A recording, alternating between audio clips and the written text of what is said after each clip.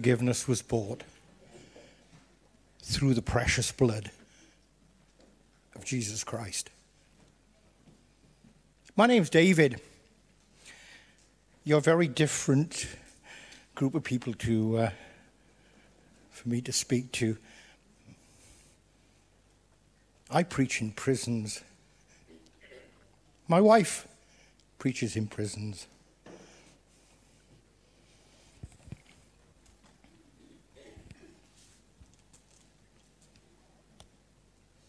My opening words: I will extol the Lord at all times. His praise will always be on my lips. I will glory in the Lord. Let the afflicted hear and rejoice. Glorify the Lord with me. Let us exalt his name together. For a moment, in silence, let's just think of the blessings the Lord has brought to us. Let's just think of those times of trouble when the Lord has been with us.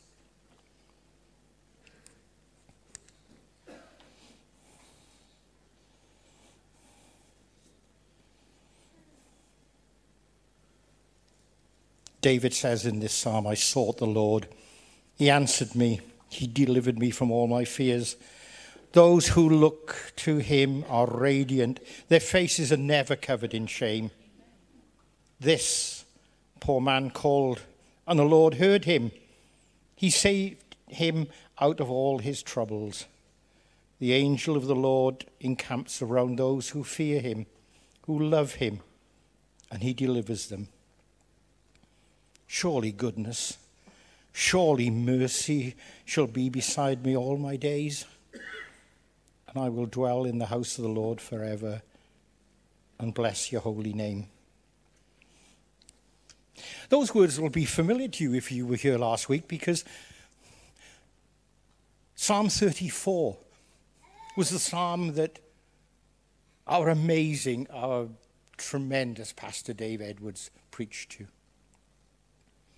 He talked about, in Psalm 34, David, a shepherd boy, chosen by the Lord to face the Philistine armies, to take on his champion Goliath and defeat him.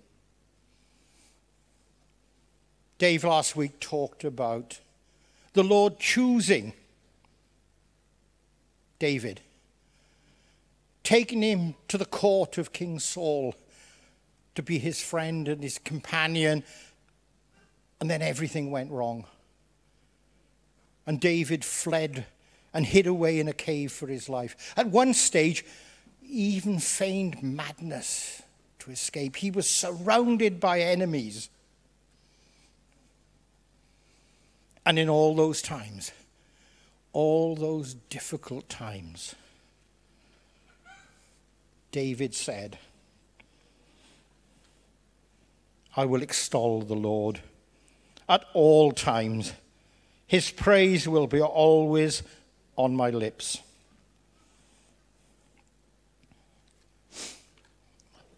I've got a confession to make.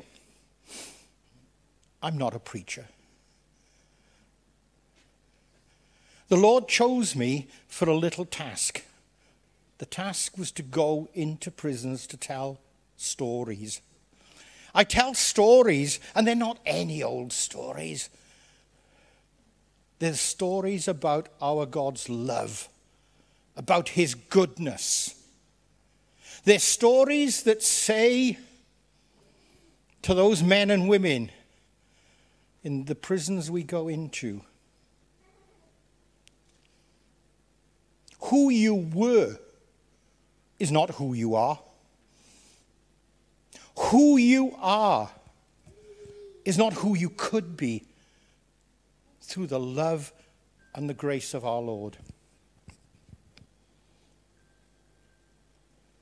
Our God chose David despite his sins, despite his failings. He chose him to be the great king of Israel, the king that united Judea and Israel together.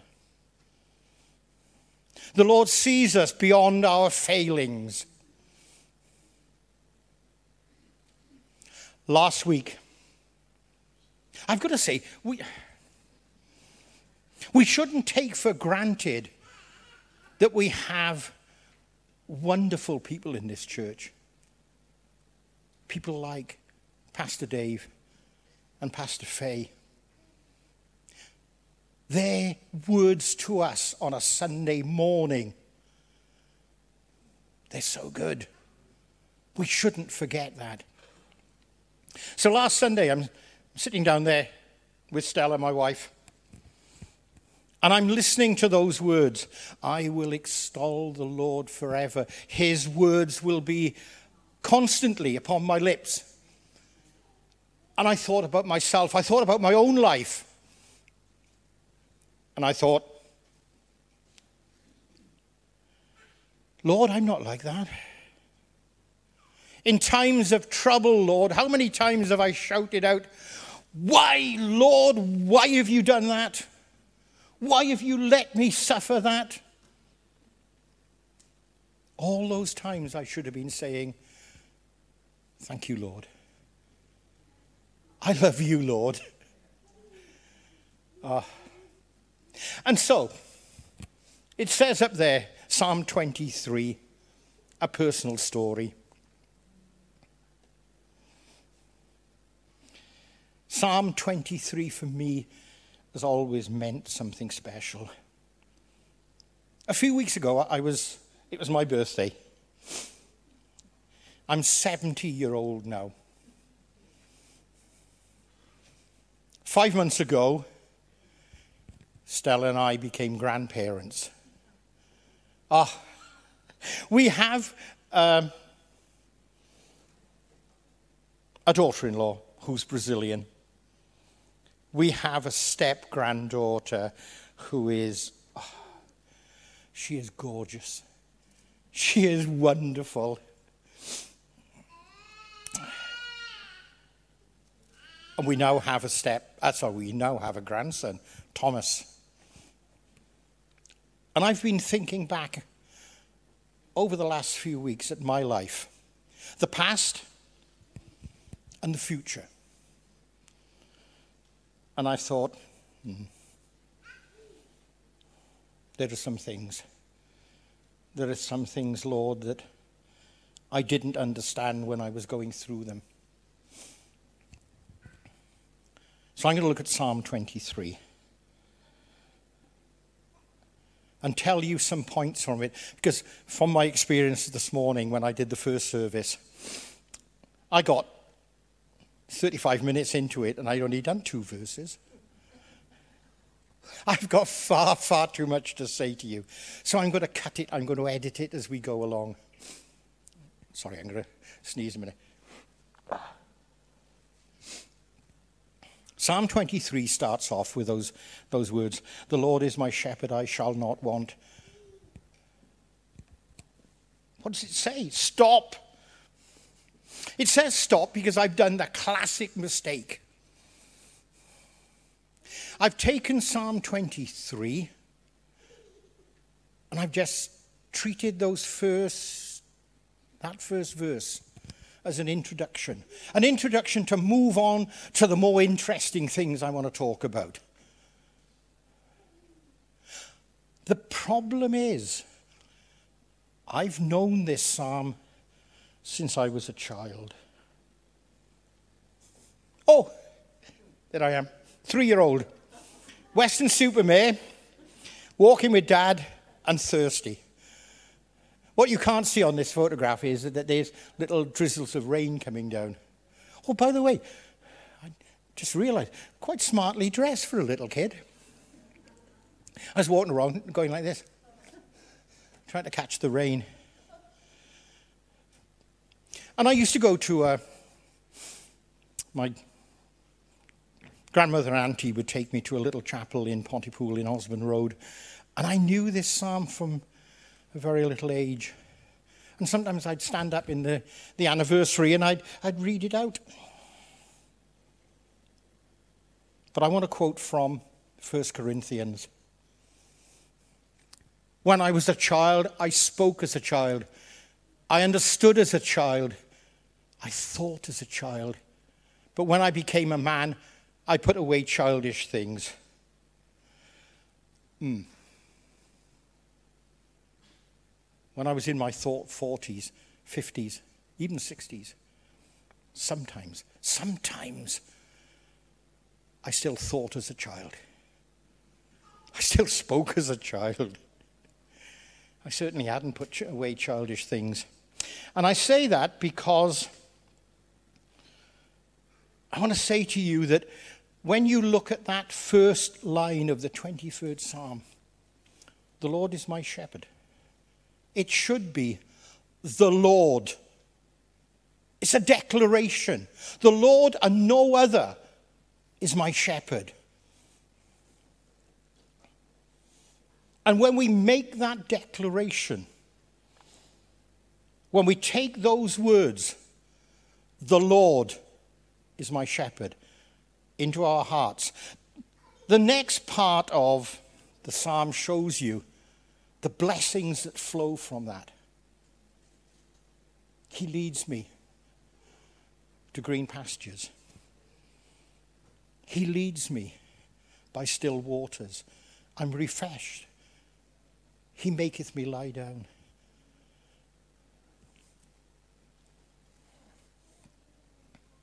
I didn't understand that.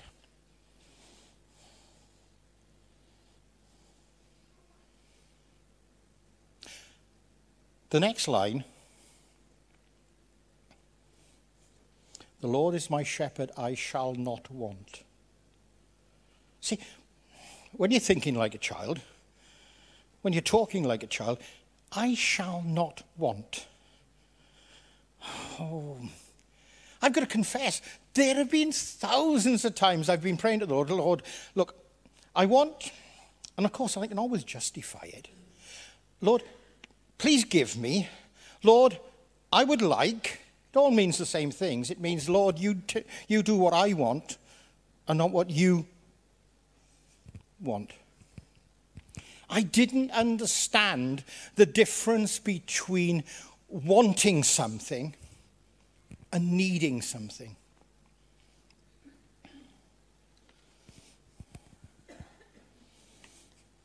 I'm getting old. I've got to keep looking at my notes.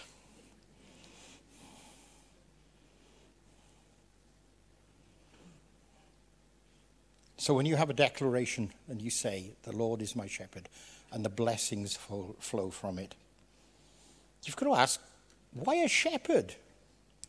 See, a shepherd would have been, for David when he wrote this, it would have been common to see them around.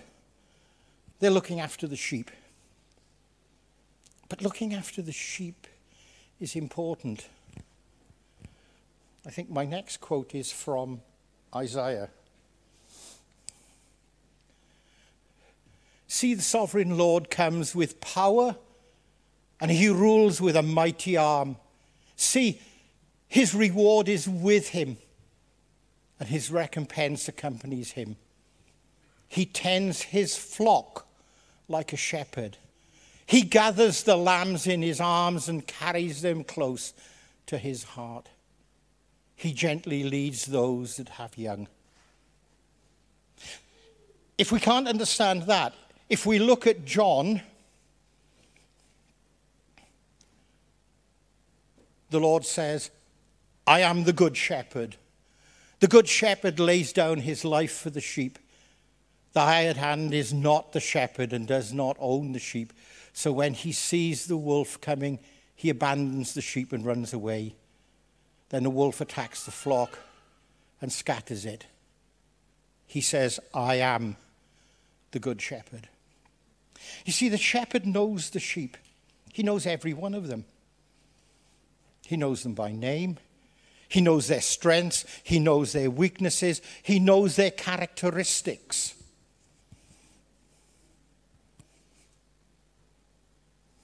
Our Lord, our shepherd, knows us. He knows our weaknesses. He knows when we're going to do something silly. He guides us.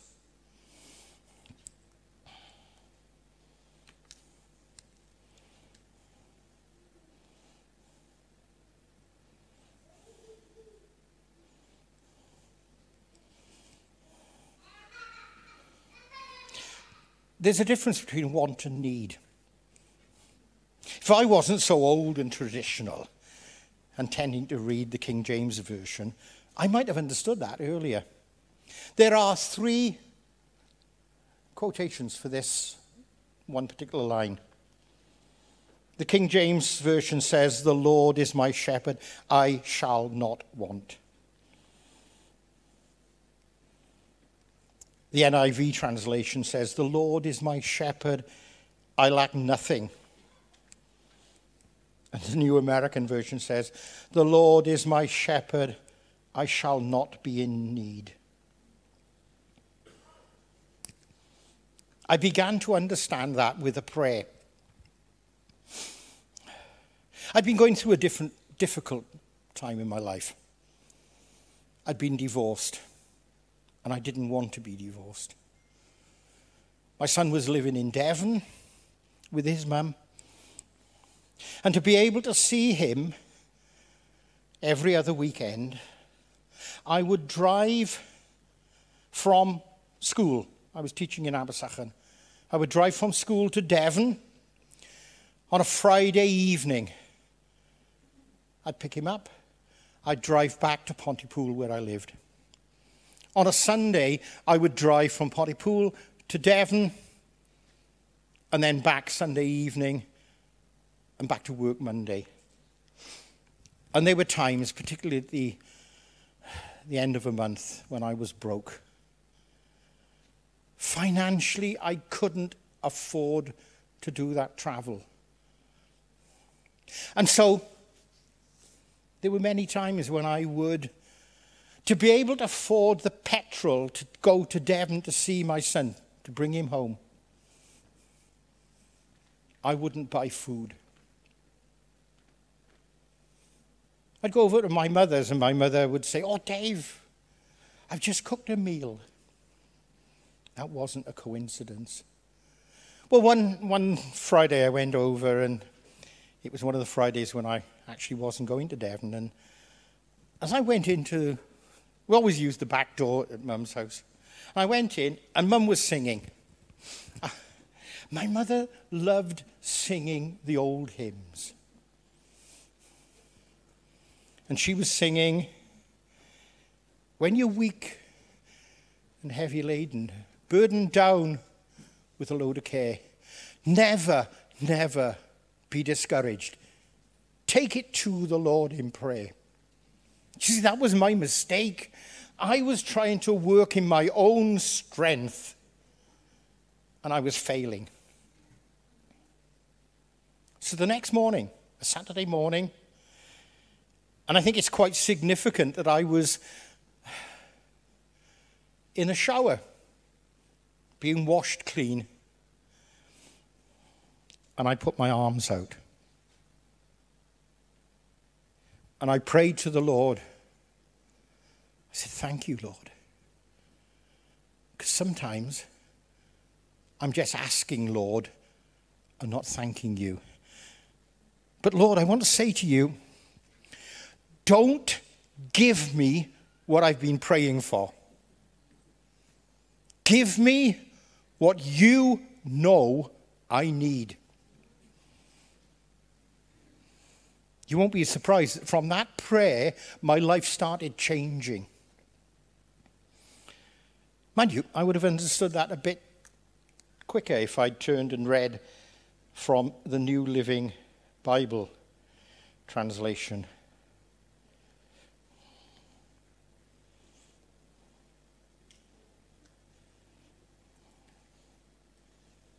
Because it says for that, "Because the Lord is my shepherd, I have everything I need." I didn't understand that. I do know.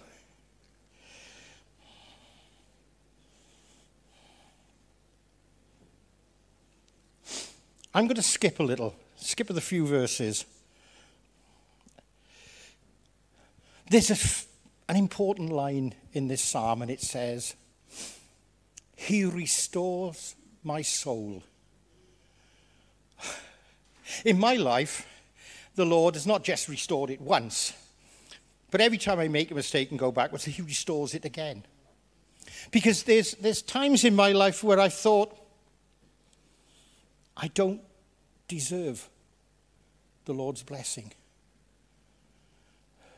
Other people do, but not me.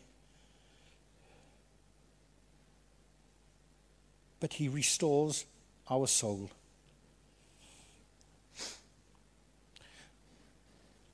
To try and explain a complicated situation, I said earlier on that the Lord chose me to tell stories. But he can't do that unless other things happen first. And I didn't know how I was going to explain this to you. I could have told you about him restoring my soul and my worry about my son and the despair I was in sometimes. So I decided to write it as a conversation, an imaginary conversation in heaven between our Lord and St. Peter. I chose St. Peter because I like Peter. The Bible tells us he's not perfect. I like Peter. So this is the imaginary conversation. The Lord and Peter are walking through a garden, and they look down at earth, and the Lord says, "That's the one. That's the man I want.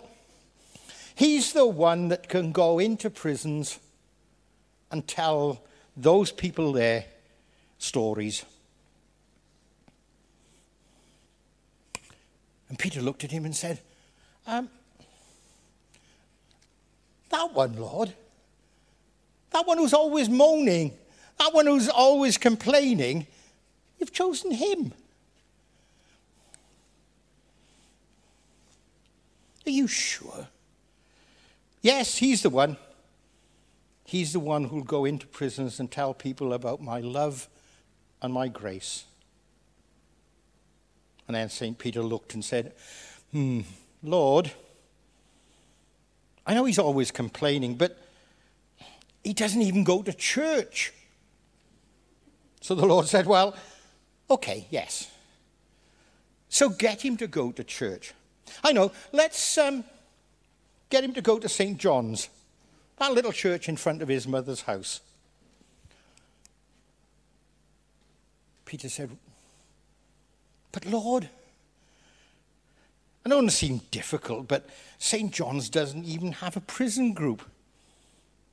And the Lord said, "I know, but from there we'll get him to go to King's Church in Newport." "But Lord, but is there something wrong, Peter? You know he doesn't like King's Church. He's got friends who go there. He tells them it's too loud. There's too much raw emotion there. And he can't stand the songs, especially that La La song."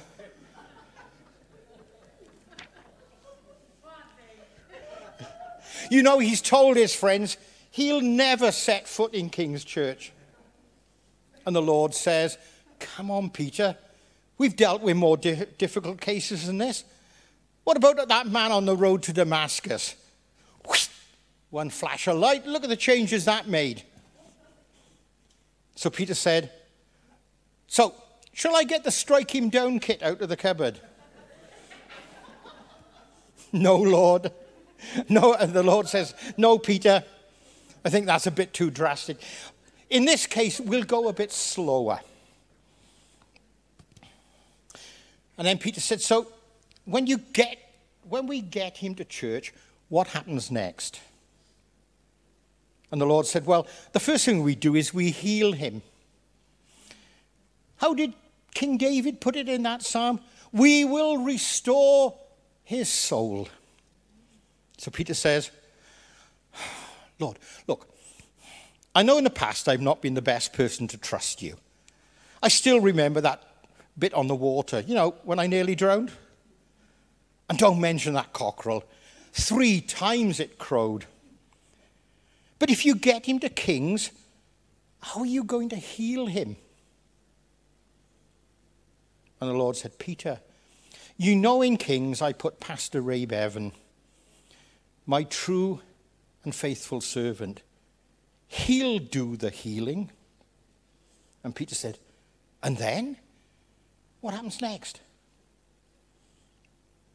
And then this man will become so overwhelmed with my love for him, he'll make a commitment. And then all we need to do is drop one of those little booklets, the ones that talk about the work the King's Church does, about their ministries. He'll read it, and he'll see about the church's work in prisons, and he'll want to be part of that team. At this point, St. Peter must have looked quizzically at the Lord, and the Lord says to him, Peter, I've seen it in his heart.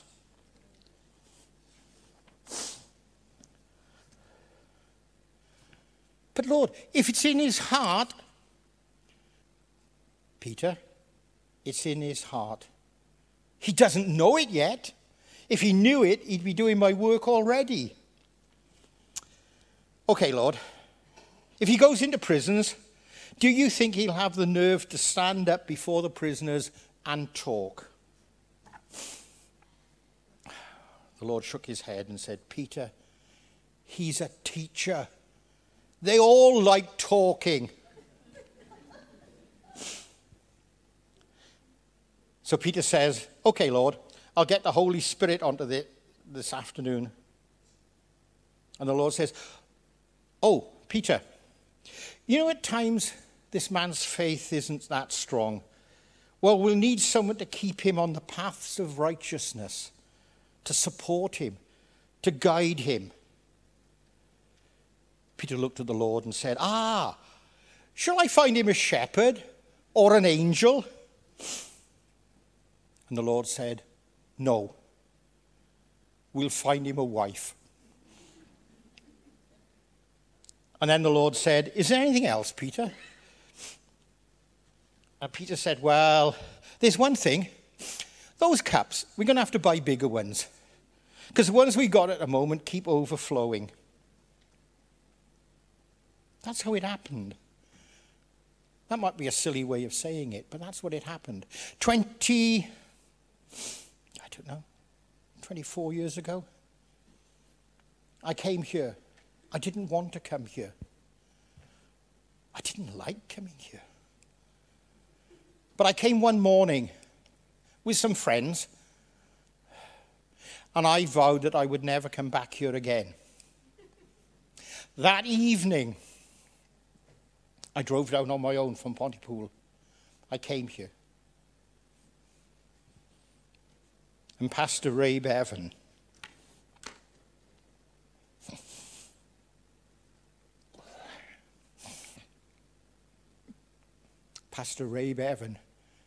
preached a sermon about being healed through the blood of Christ. And I sat there and I thought, this sermon's for me. Forget the other 100, 200 people. This is for me. And if the Lord has got me to a place I don't want to be in, with people I don't want to be there with, he's got me there for a reason. I've got to make a commitment. And I made the commitment that I would get baptized. A public presentation of my commitment to the Lord.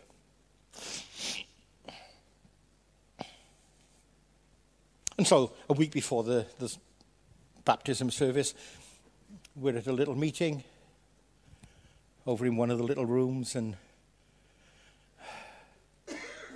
I meet this absolutely gorgeous, beautiful woman. And we talk. She asks me a question about bullying in schools. It's a problem her son was having. And that was it. A week later, it came to the service.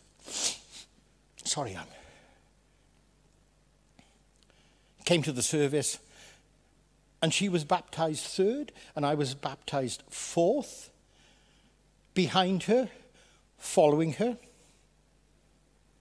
Do you know, I've done that for 21 years of my life, come to think of it. We've been married, in August the 5th, we've been married 21 years. And in those 21 years, because we both said, the Lord is my shepherd, we've made that declaration. The blessings have flowed on us. I have a great wife. She keeps reminding me that I have. Stella and I work some Sundays in prisons. We preach.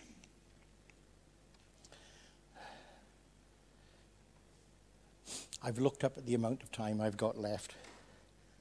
I haven't reached a quarter of what I've got to say, so I'm going to skip some parts.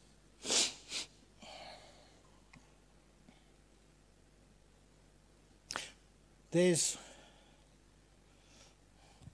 in that psalm, there's an important bit which says, even though I walk through the valley of the shadow of death. I'm going to skip that for a moment and come back to it, because the next line is, for you art with me. Thy rod and thy staff, they comfort me. A shepherd had a rod. A rod was the weapon that protected the sheep. It protected the sheep from robbers. It protected the sheep from wild animals. The rod was a rod of protection. It had a staff. You know, one of those big long things, curls around? The staff was used to take the sheep, and when they were going places that they shouldn't have, it would hook around their neck. It would pull them back. So the rod protected us from the things that could go wrong. The staff protected us from ourselves, for our willfulness to do things. Let me illustrate that. A few weeks ago, Stella and I were just coming back from the park. We'd taken our dog for a walk, and we saw our next door neighbours, and we stopped and we were talking to them. And as we did, a man came up the road, and I looked and I thought, yeah, I know him. He was an ex-prisoner. We'd met quite a few times in Cardiff prison. And he crossed the road to us. And I said hello, and he said hello, and he said, come a minute. And he led me away from Stella and our neighbours. And he said, I'm going to Bible class now. That's great. And he said, can you give me some money? And I thought, well, I haven't got much on me.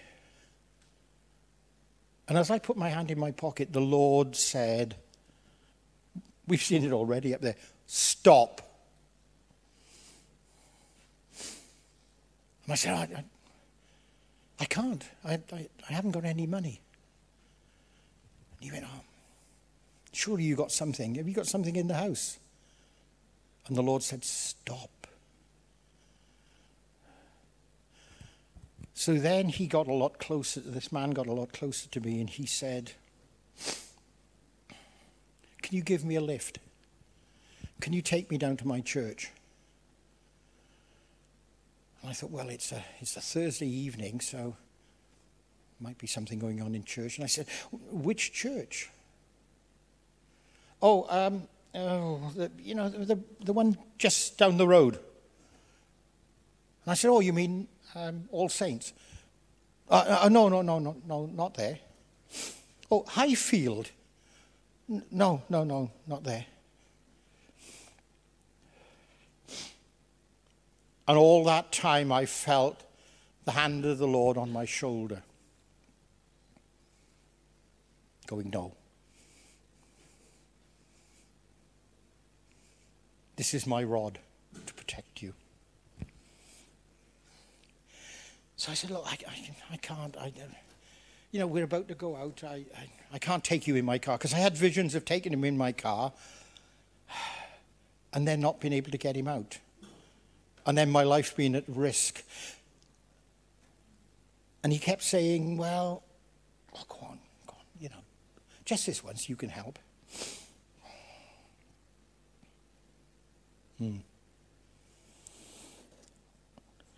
And from being persuasive, he started getting aggressive. He started saying, come on, just, no. And at that point, he stormed off. He went over the road and he started shouting, ha, some Christian you are. You can't even help someone. And then he shouted, you're a pervert. We know about you when you come into prisons. We know what you're like. We know about the affairs you've had with women. Call yourself a Christian. And he's now screaming this out. And our neighbours are looking. And we live by a station. And a train has come in. Sorry, I'm going to sneeze again. And a train has come in, and there are people coming off the train, and they're coming up the pathway by the house, and they're looking at this, and some of them are going, whoa, this looks interesting. Oh, you don't get this on EastEnders. And others are beginning to stop and thinking, perhaps there's something in this. I told you that the Lord's hand was on me at that point, and he'd said, stop. My rod is to protect you. He used the staff. He used the staff to stop me. Stop me from losing it. Stop me from running across the road, grabbing that man, headbutting him, punching him, kicking him. Because I thought, well, David, look, how could you go into prison and preach God's love when in a few weeks' time you're going to be had up in court for assault? The Lord has a weapon to protect us from others, and he has a staff to protect us from ourselves. Just before that, God, I've got a minute left. And I got 10 minutes of sermon to do. Right. Just before that, it says, the Lord is my shepherd, I shall not want. He restoreth my soul. Yea, though I walk through the valley of the shadow of death, I will fear no evil. To explain that in my life, I've got to talk to you about a man called Jan Podrecki. Jan was a Polish man. He lived near my grandparents. He was a bit grumpy. If us kids, we played football in the lane behind the back of his house, he'd come out and chase us away. My grandparents said that when he'd come to South Wales after the war, he didn't believe in banks, and therefore he kept all his money in his house. So one night when I must have been about 11, 12-year-old, my father said to me, I want you to break into Jan Podrecki's house. When I tell this story in prisons, I always twist it a little bit. I always make it sound as if we were breaking in to rob him. But we weren't. To be honest, we were breaking in to try and save him.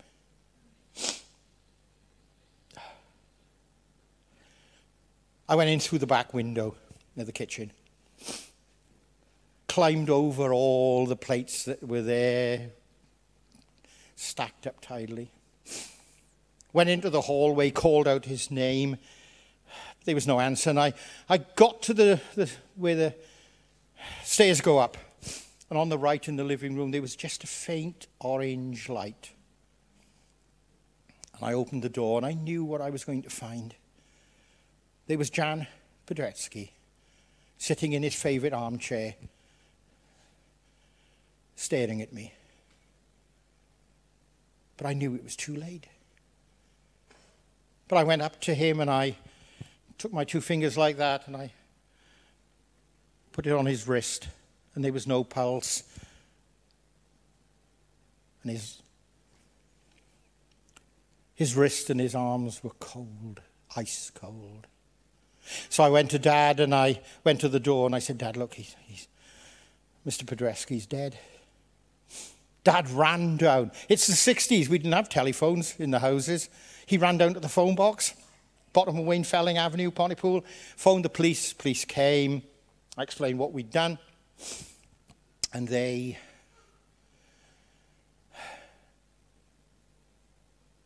talked to his doctor. And he explained that Jan had a very weak heart. Because Jan, those numbers tattooed, meant that Jan Podretsky had spent some time of his life in a concentration camp. A fortnight later, Dad and I went to the funeral.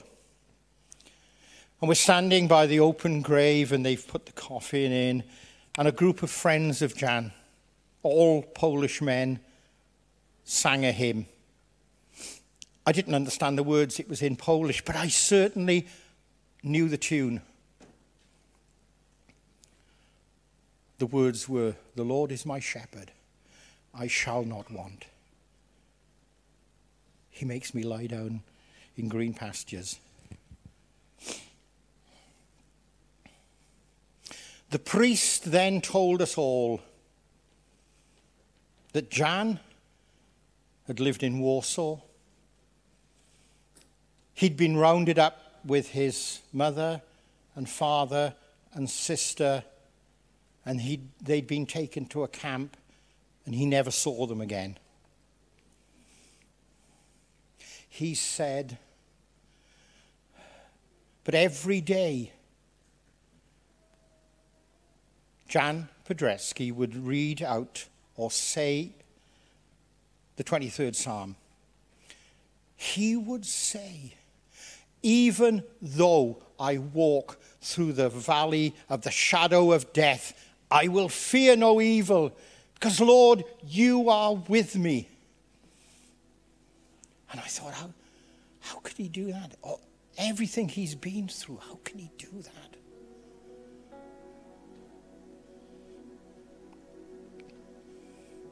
I used to tell this story about Jan in prisons. It got people's attention. And if you have prisoners' attention, they're listening. And if they're listening, there's a good chance that the word of the Lord will go in.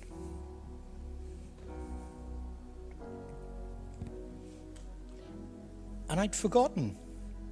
There was a time we were in, Stella and I and the rest of the team, we were in a prison in Gloucester. A women's prison in Gloucester. And I think I preached on the 23rd Psalm. And I said to them, there's an important bit in this that you've got to know. It says, even though I walk through the valley of death, I will fear no evil. Where you are in your life is not going to stay like that all the time. With the Lord with us, if we've said, Lord, you are my shepherd, the Lord is with us. And what I'd forgotten until at the end of the first service this morning, Stella, who was sitting there said to me, "Can you remember that one woman prisoner?" She came up to me and she said, "Hi mate, that song." And I was thinking it was something that Dave Escott had sung. No, she said, no, that song you told us about the valley, about death. And I said, oh yeah, the 23rd Psalm. And I got one of the prison Bibles and I opened it and I looked at Leslie, who is the prison chaplain. I said, can I give her the Bible? And she said, yeah, that's why they're there.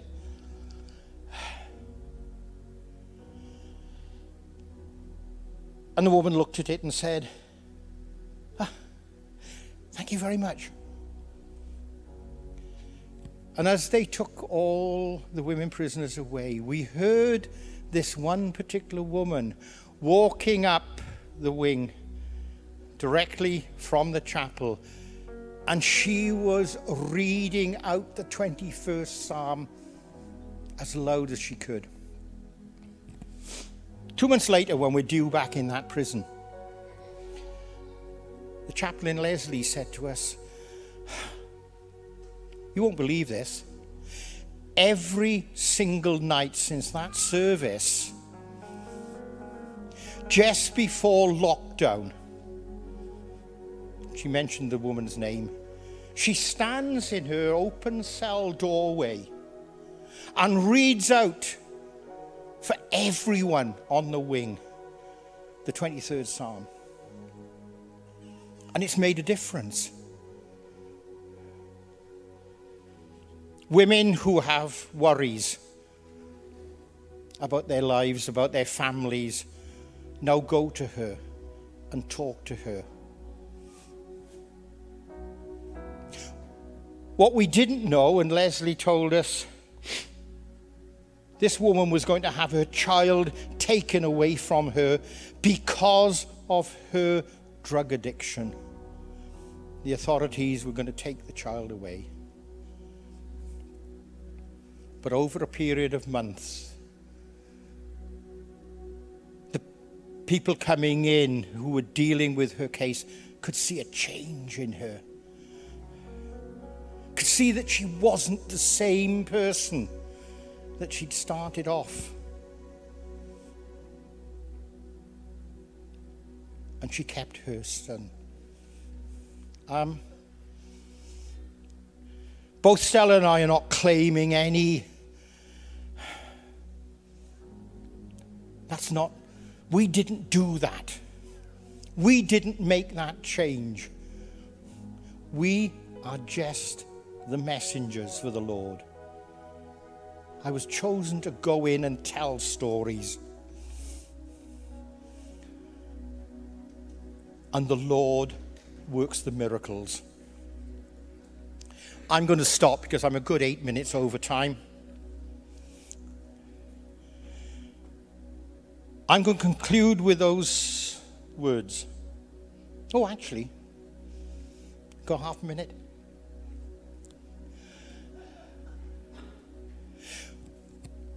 Psalm 23 is split up into 3 parts. 1, it's that declaration, the Lord is my shepherd. The next few verses are promises. He will lead us by still waters. He will put a table before me in front of my enemies.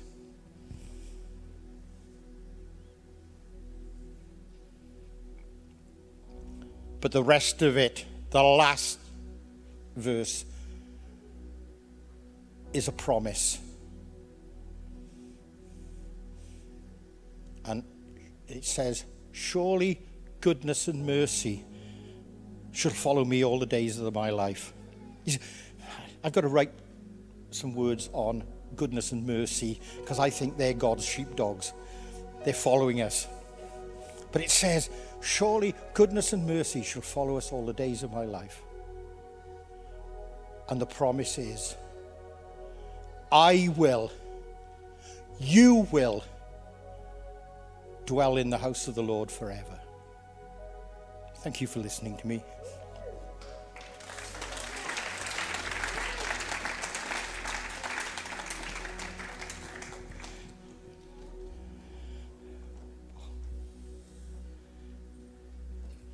Thank you, Dave. What a wonderful message. Such hope in there, isn't there?